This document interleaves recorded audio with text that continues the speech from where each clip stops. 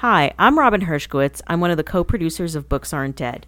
In this episode, feminist writer, editor, and podcaster Carmen Rios interviews the authors of a new book for young readers and their families titled IntersectionALLIES, We Make Room for All. This was recorded at a live reading at Skylight Books in Los Angeles with authors and academics Chelsea Johnson, LaToya Council, and Carolyn Choi. The authors of IntersectionALLIES are founders and members of the CLC Collective, which is a partnership of 3 women of color scholars committed to publishing creative, relatable, and engaging sociology for all ages.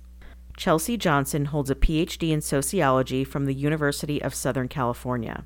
LaToya Council is a PhD candidate in sociology at the University of Southern California.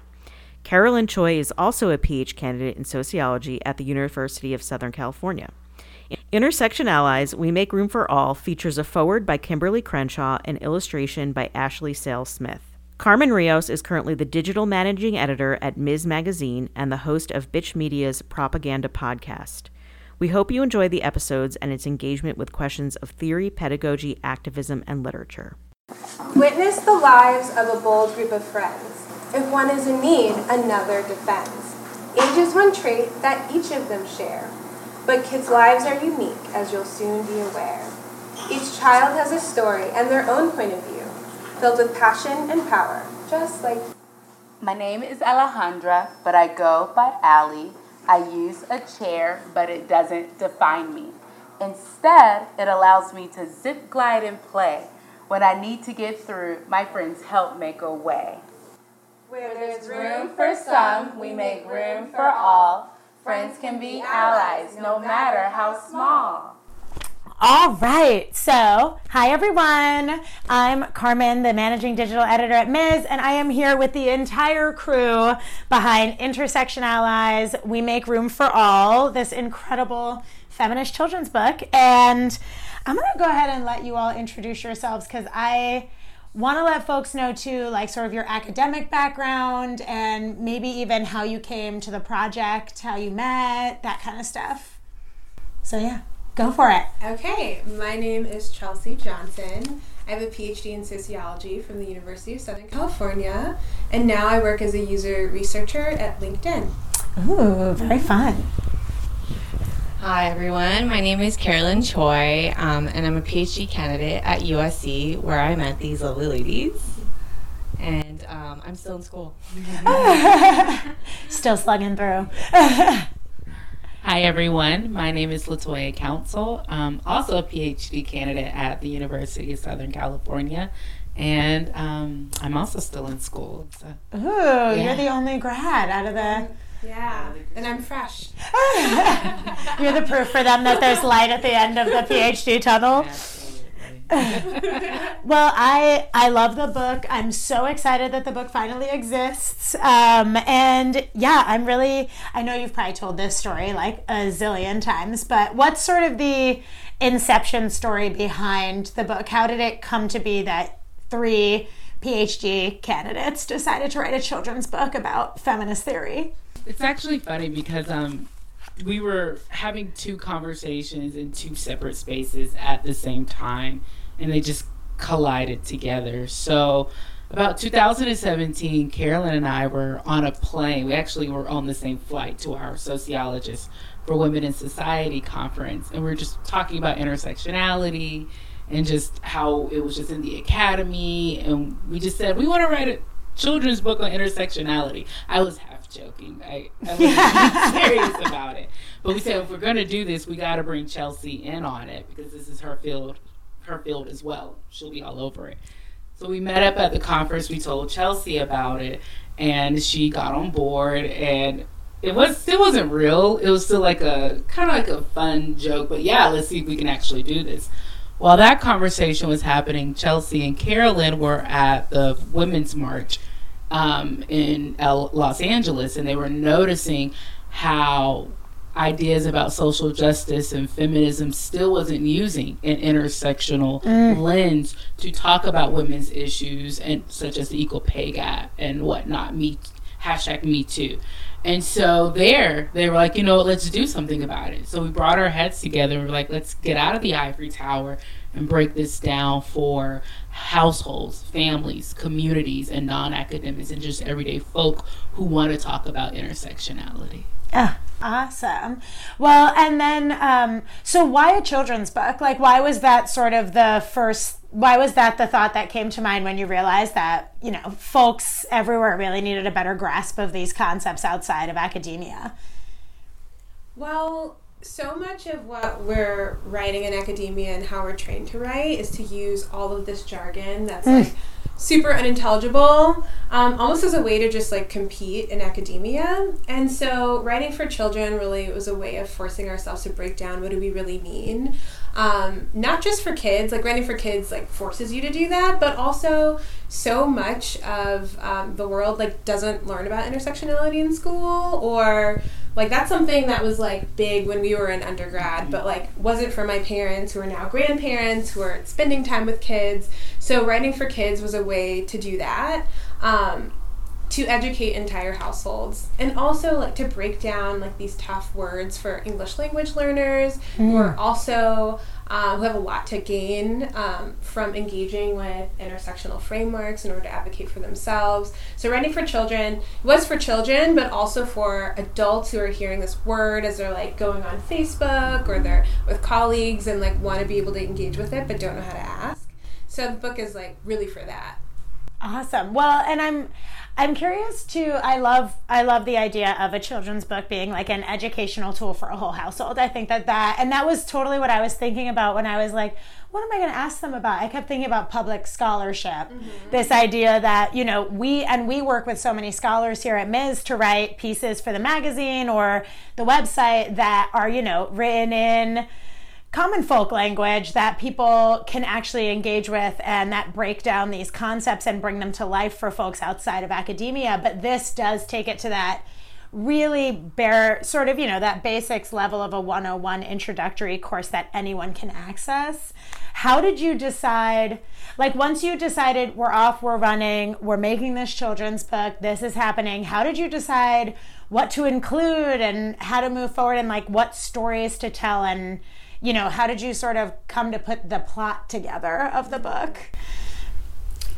So it started with a literature review, really, which we included in the back of the book. Just some of them are works cited, but also on the website you can go and see some of the works that inspired IntersectionALLIES narratives and character narratives. And a lot of those stories were inspired by researchers that we know who do work with children. So for example, Gloria's page, she's street vending with her mom.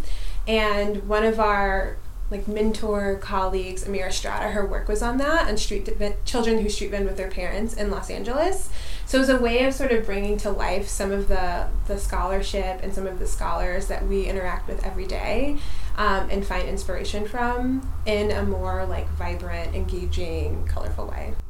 Like, I feel like I've seen sort of a booming feminist children's world. You know, I feel like there's Kazoo magazine now, which is basically, you know, Ms. magazine for the younger set. And there's so many amazing children's books coming out by really prominent feminist writers and just exploring sort of actual deep feminism, right? Like beyond like, you know, oh, here's a girl, she wears pants too, she likes to climb trees. But books that are really digging into gender justice and, you know, we had in Ms., in the first issue of Ms., and in the many years that Ms. was out when it first started, we had stories for free children.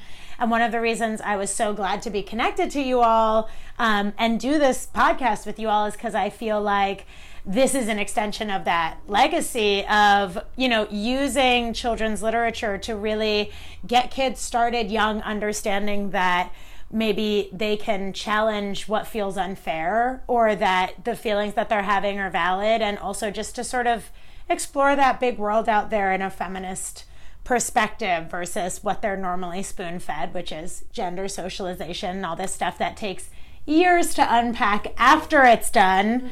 And I'm curious, you know, what is your vision for what IntersectionALLIES means, sure, 10 years from now, but I'm thinking even like 20, 30, 50, like what do you hope the generation of kids reading this book, how do you hope it sort of shapes that their next steps and where they're going to go from here?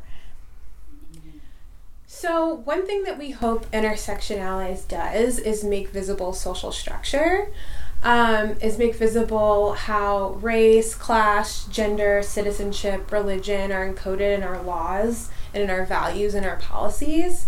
And so what we hope that this helps do is make children informed voters, informed volunteers, informed activists, and informed allies from now and throughout the life course. I think social structure and systems, when we talk about like systemic racism, systemic patriarchy, it's really difficult to see.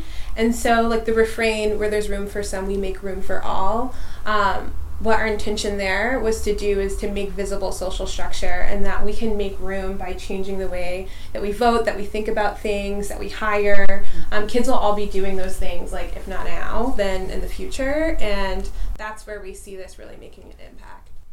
Awesome. Well, and I mean, you talked too about this idea that you all learned intersectionality in undergrad. I did too, but this idea that there was a generation that didn't have that concept, that framework to work within, or at least have the name for it. Right.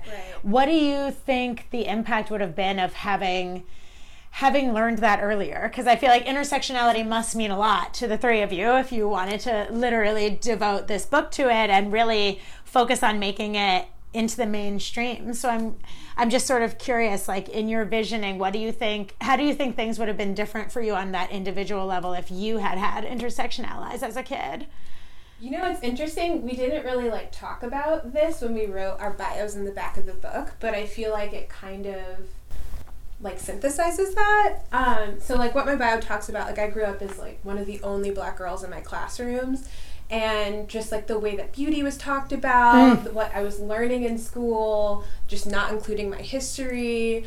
There wasn't social media anywhere for me to like be like Black girl magic, but like had I had that framework, I think I would have had a much stronger sense of self just navigating K through 12. And like Spelman sort of like undid and helped with all of that when I got to college. But I think I would have been much better equipped to sort of see like in the situations where I was feeling uncomfortable or I was feeling marginalized or like I needed to advocate for myself, I would have had the language to talk about that much earlier. You guys want to share too? I feel like we've sort of talked about that without talking about that. Yeah, so I would say definitely if I would have been exposed to this type of literature as a child, it would have been great to have that toolkit, right? But also it speaks to just like my personal experiences when I, like not having that literature and knowing that I can help put that literature there for the next generation. So that's a plus for that as well. I also think in terms of like previous generations, I think, like a big thing in like the Black feminist tradition is like the personal is political. Yeah. So even if there wasn't intersectionality, right, which we're so thankful it's for, yay, Dr. Crenshaw, but personal has always been political. And so those relying on those personal experiences, kind of what Chelsea was saying, did help me prepare for the future and just being in a family where I was able to express those ideas. And so I would say, thank goodness that the book is here. Thank goodness intersectionality is here. Thank goodness we're starting to talk about it more. But there is room to continue, even if that space isn't there, like relying on your personal experiences and just knowing that those experiences are going to prepare you for the future and what your household can teach you. Pedagogies of the home. Dr. Bernal says that a lot. So, yeah. Okay, so to start over.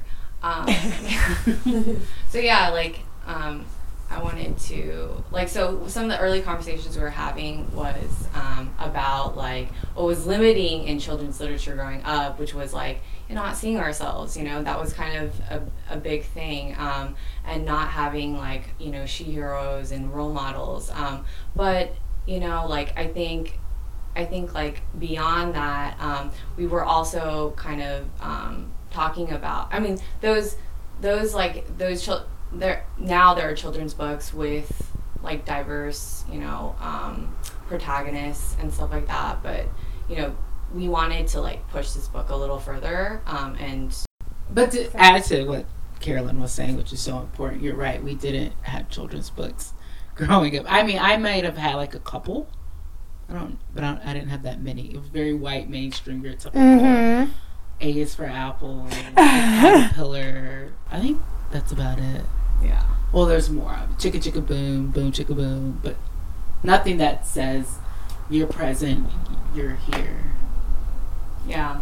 And like, I think, you know, when we're showing this book to some of our friends, like, they really appreciated how meticulous we were with the details, because like we really tried to have the language reflected accurately, like have the you know, like have like cultural touch points, right, too. Right. So like some of the art that you notice in the book, or some of the jewelry that you see on that characters are wearing, or like Dakota with her ribbon skirt, like those are all things that we reached out to friends for, that were like, what did you not have as a kid? Because we've got 3 experiences and that's it. So what was really important to us was to like talk to scholars from a bunch of different backgrounds, talk to friends from a bunch of different backgrounds, and ask them like, what did you wish you had, and what, like, how can we make that visible to you? So the characters are really a synthesis of like a whole bunch of people's longings since childhood. So it took a village. It took a village. Well, and, you know, I love that there are resources for parents in the book. That also sort of makes me think about these stories for free children that Ms. used to publish sort of next to articles for parents that were about, you know, how to parent without gender expectations, or how to parent beyond the binary. What would you say are some of the key resources in the book for the parents? Okay, so the Parenting Beyond the Binary one, for sure. So we have definitions of sex and gender, the differences between sex and gender, and also why pronouns matter.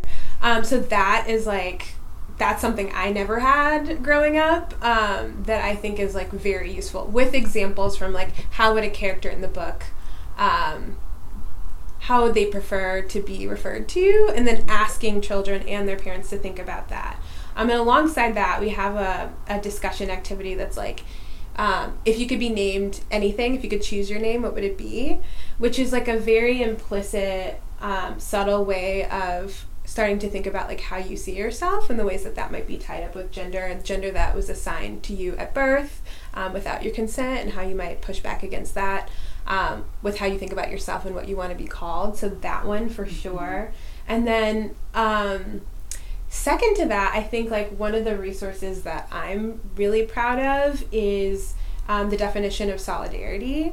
So if you notice in the book, Dakota, the indigenous character, it's a reference to Standing Rock, which was a major crisis at the time that we were writing the book.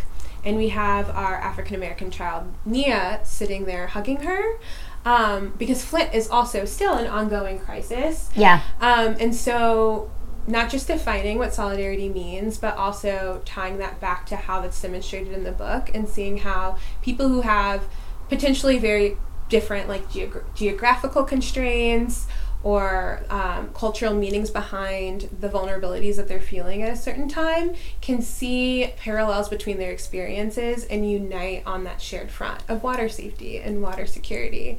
So that one, I think, is a really like excellent way, if I do say so myself, of demonstrating that to parents and having their kids think about like, okay, my friend may be very different from me, but like what are some of the concerns that unite us, and how can we form an allyship in order to advocate for us as a collective, and not just like as a single issue cause.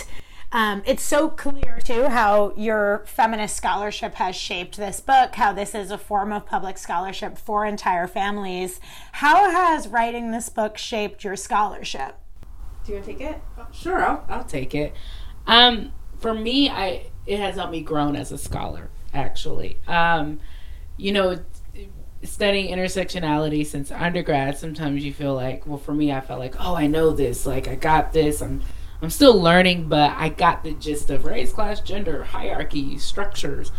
But I still didn't recognize my some biases that I had, or in terms of biases coming from not knowing, thinking you know, but not knowing. And so for me, I love all the characters, but my favorite character that really taught me something was Kate's character. non-binary skirts and frills are cute, I suppose, but my superhero cape is more cape than those bows, because I was challenged on my thinking about gender, pronouns, learning more. And I think for me to call myself an intersectional feminist social justice scholar, you got to be challenged, and you got to be ready to just go into the unknown and learn about different things to just become a better person and a better scholar. And so that's how it's helped my work. I come to my own work with new eyes, new lens, just asking different questions and realizing that there's some biases there because I don't know. And now that I know, those biases are going away, or those not knowing understanding. So I love it. It's been great. Yay. Anyone else? I would say that it's helped my scholarship in terms of making it be more of a collective process. Mm-hmm. So a lot of writing in academia is just like you in a room by yourself. It's really lonely. And what this has taught me is like when you're in a room with two other people, the ideas that you have are so much stronger. And so now, like, beyond the book, Carolyn and I and LaToya and I, like, they see basically everything I write and turn in. And so, like, maybe, you know, like, future book based on dissertation will have my name on it, but it'll be a product of two other sister thinkers who have, like, challenged me to think differently, who've put into practice that, like intersectional feminism is collaborative. Mm-hmm. And, you know, my work is stronger for it, and I hope you guys feel the same. I feel like we both do that for each other. And that sort of those pathways of communication are, like, way broader open versus, like, can you please help me with this thing? It's like, I think a mutual expectation we have of each other now as, like, as a collective and as, like, sister thinkers.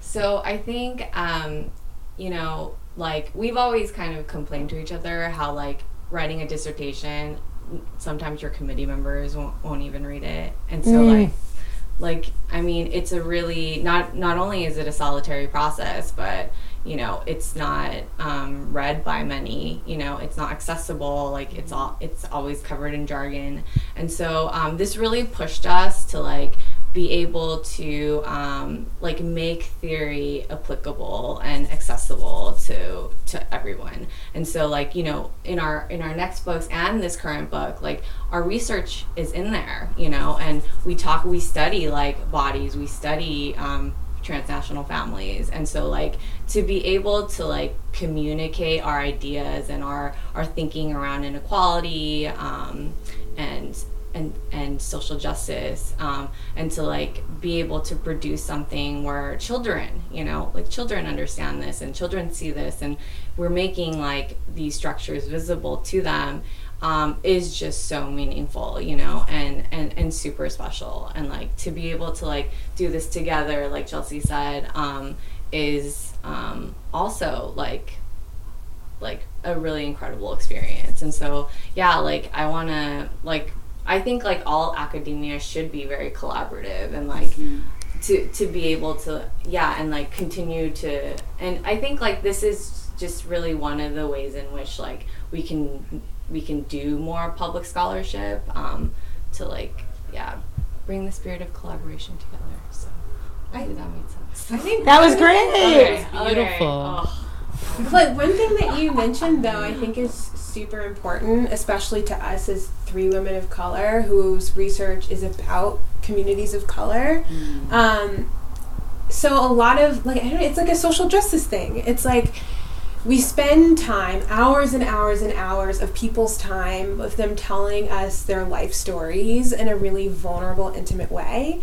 And then you write it up for a dissertation, and then it goes in a library, or often behind, like, restricted access journals. And the people whose, like, lives our work is based on can so rarely access that. And, like, our work is analyzing that, and that's unfair. Like, for us to get a PhD based on the experiences of people, and they don't get to see what we wrote about them.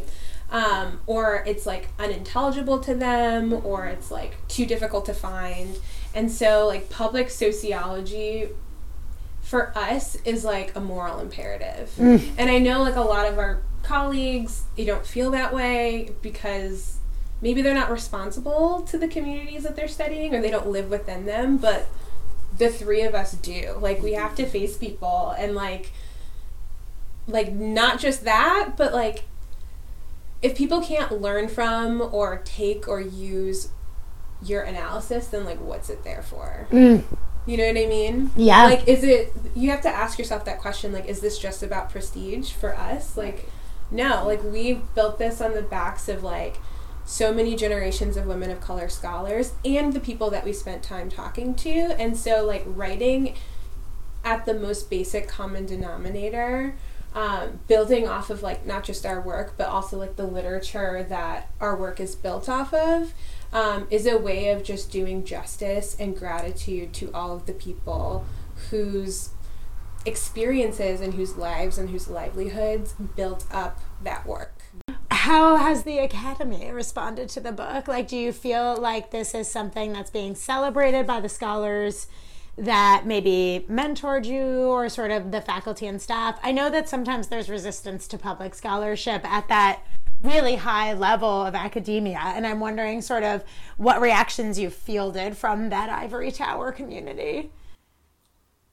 Mixed reactions. I would say very mixed. Yeah. Who's going to be watching this? I know. Well, if you're really, some great, some on board, and some resistant. Some people are like, yeah, this is great. We're with it. We support you. But And there's been, and just some after the fact, giving support. There you go. That's there's some people that we like had to keep things from until things were in a pipeline, and then came around when it came out. There's that. But also, like, I think one thing that we talked about, like, before the book was out and as we were planning it, is that we want this to be something that bridges academia and the public. So not that we're abandoning academia, we're just building a bridge. So, for example, like, we've done conference presentations about the book in academic settings or on the theory behind the book, and, like, why writing for children matters, so thinking about standpoint theory, feminist theory, and how that applies to children, and bringing those conversations into the academy. So not the book existing on its own, but the book being an example of feminist theory at work. So those conversations have been really generative, and they participate in ongoing conversations that are happening in the academy at that level. I'm also now getting excited thinking that, like, in 10 or 15 years, someone can get their dissertation studying, like, the impact of feminist children's literature, and it'll be a full circle for you guys. What I'm interested in, too, is sort of where the book fits. Like, we are in this moment, where you guys are working with Dossier Press. It's literally the reason it exists is to fill gaps in feminist literature, which already feels an entire world away from the old feminist literature world where it was like, there's one place to go where someone might publish or read this work. There's special bookstores and there's special publishers, and now there's a lot of mainstreaming of feminist ideas out there. What do you see as the companions to Intersection Allies right now in the media landscape, like for children and for parents? What do you feel like are some of the ways in which it can interact with the other stuff that's swirling out there? Okay, so you already mentioned Kazoo. Yeah. Definitely Ms. Magazine. Well, yeah, Ms. too. But, like, one thing that I thought was, like, super awesome about Kazoo is how, like, all of the people who are, like, interviewed or, like, who contributed to the book are depicted as themselves as children. And something about that was, like, just totally, I hadn't thought about it that way. It was totally revolutionary to me. And I think intersectionality or Intersection Allies is really parallel to that, in that it's like focusing on children as they are and the way that children today already as kids are experiencing the world and are running up against social problems by virtue of their race or by virtue of their class status. And I think Kazoo really does that well. in a different way, but sort of brings that into the conversation. Another book, so there's so many books that are out now that weren't out when we were writing the book, but the big book that was out when we were writing the book was A is for Activist. That was like the top of everything, and it was like the go-to social justice book at the time. And one thing that I think IntersectionALLIES does that complements that book, but does it differently, is A is for Activist is like all in third person. And IntersectionALLIES is all in first person. So it's like allowing people to sort of step into the experience of a child. But one thing I think A is for Activist does really well is that it showcases a variety of different social movements that are happening. And IntersectionALLIES also does that. It like helps you think about the environment and climate change and global warming. It helps you think about Black Lives Matter. It helps you think about refugee crises, which are all present, but thinking about how kids experience that on the everyday. Like, these aren't things that just adults experience. Like, we know that. We have, like, I mean, think of what's happening on the border. That's all about kids, right? So, like, kids are experiencing that every day. And I think thinking about things in the first person is a great way to complement sort of this broader educational understanding of, like, all of the different issues, or many different issues that are happening at one time.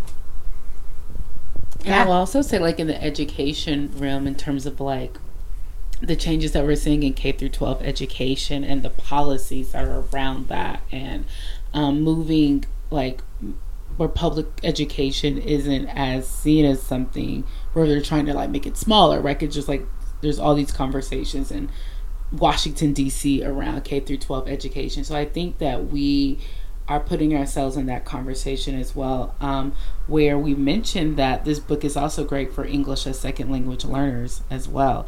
And so because we're using a rhyming scheme, so we're in that conversation as well in terms of we are providing ways to help keep K through 12 education, this public space education, more inclusive space. We're providing and we're giving into that regard as well. So we're pushing there as well.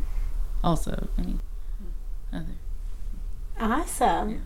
Yeah. Well, I mean, those are all of my questions. Is there anything else you guys wanted to talk about that we didn't get to talk about? So we were talking about, like, before we got here, we're like, oh, what are some questions that we, like, might be asked? And how can we think about that? One of the conversations we had that I thought was, like, really fruitful in us articulating our thinking was, like, thinking about the relationship between intersectionality as a theory and Black feminism. So most of the characters in the book are not of African descent.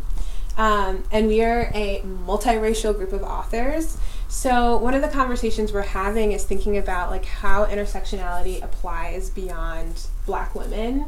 And one of the main things that we're hoping to show through the book is, like, conversations about intersectionality, like, maybe the word didn't exist, but they've been happening for centuries in different parts of the world and in different communities. And oftentimes we talk about different realms of feminism as separate things and as separate contributions to the feminist landscape. But these conversations were happening in Indigenous feminism, and queer feminism, and third world feminism, transnational feminism, and Black feminism at the same time. And scholars were in conversation across those boundaries. That just isn't often the narrative that's told, either in activism or in the academy. And I think it's a really fruitful, beautiful thing to think about allyship across difference and those discussions and dialogues that are happening across different boundaries. And we hope that IntersectionALLIES does that. That's what we do in like our own relationships as CLC Collective, who are studying, like, three very different communities that exist in different parts of the world. So that would be a thing that I think IntersectionALLIES as a book, CLC Collective as a group, like, hopes to really bring to the feminist landscape. Awesome. Thank you all so much for doing this, for being here, for putting up with the trillion microphones that we had to use. And I'm just going to show the book one more time for the video that is totally still recording, even though we can't say it. Intersection Allies, We Make Room for All by Chelsea, LaToya, and Carolyn, and with the foreword by none other than Dr. Kimberly Crenshaw. It's the best children's book to come out in so long. I'm so excited about it. Thank you for writing it. Thank you for being here. Yay! Thank you all.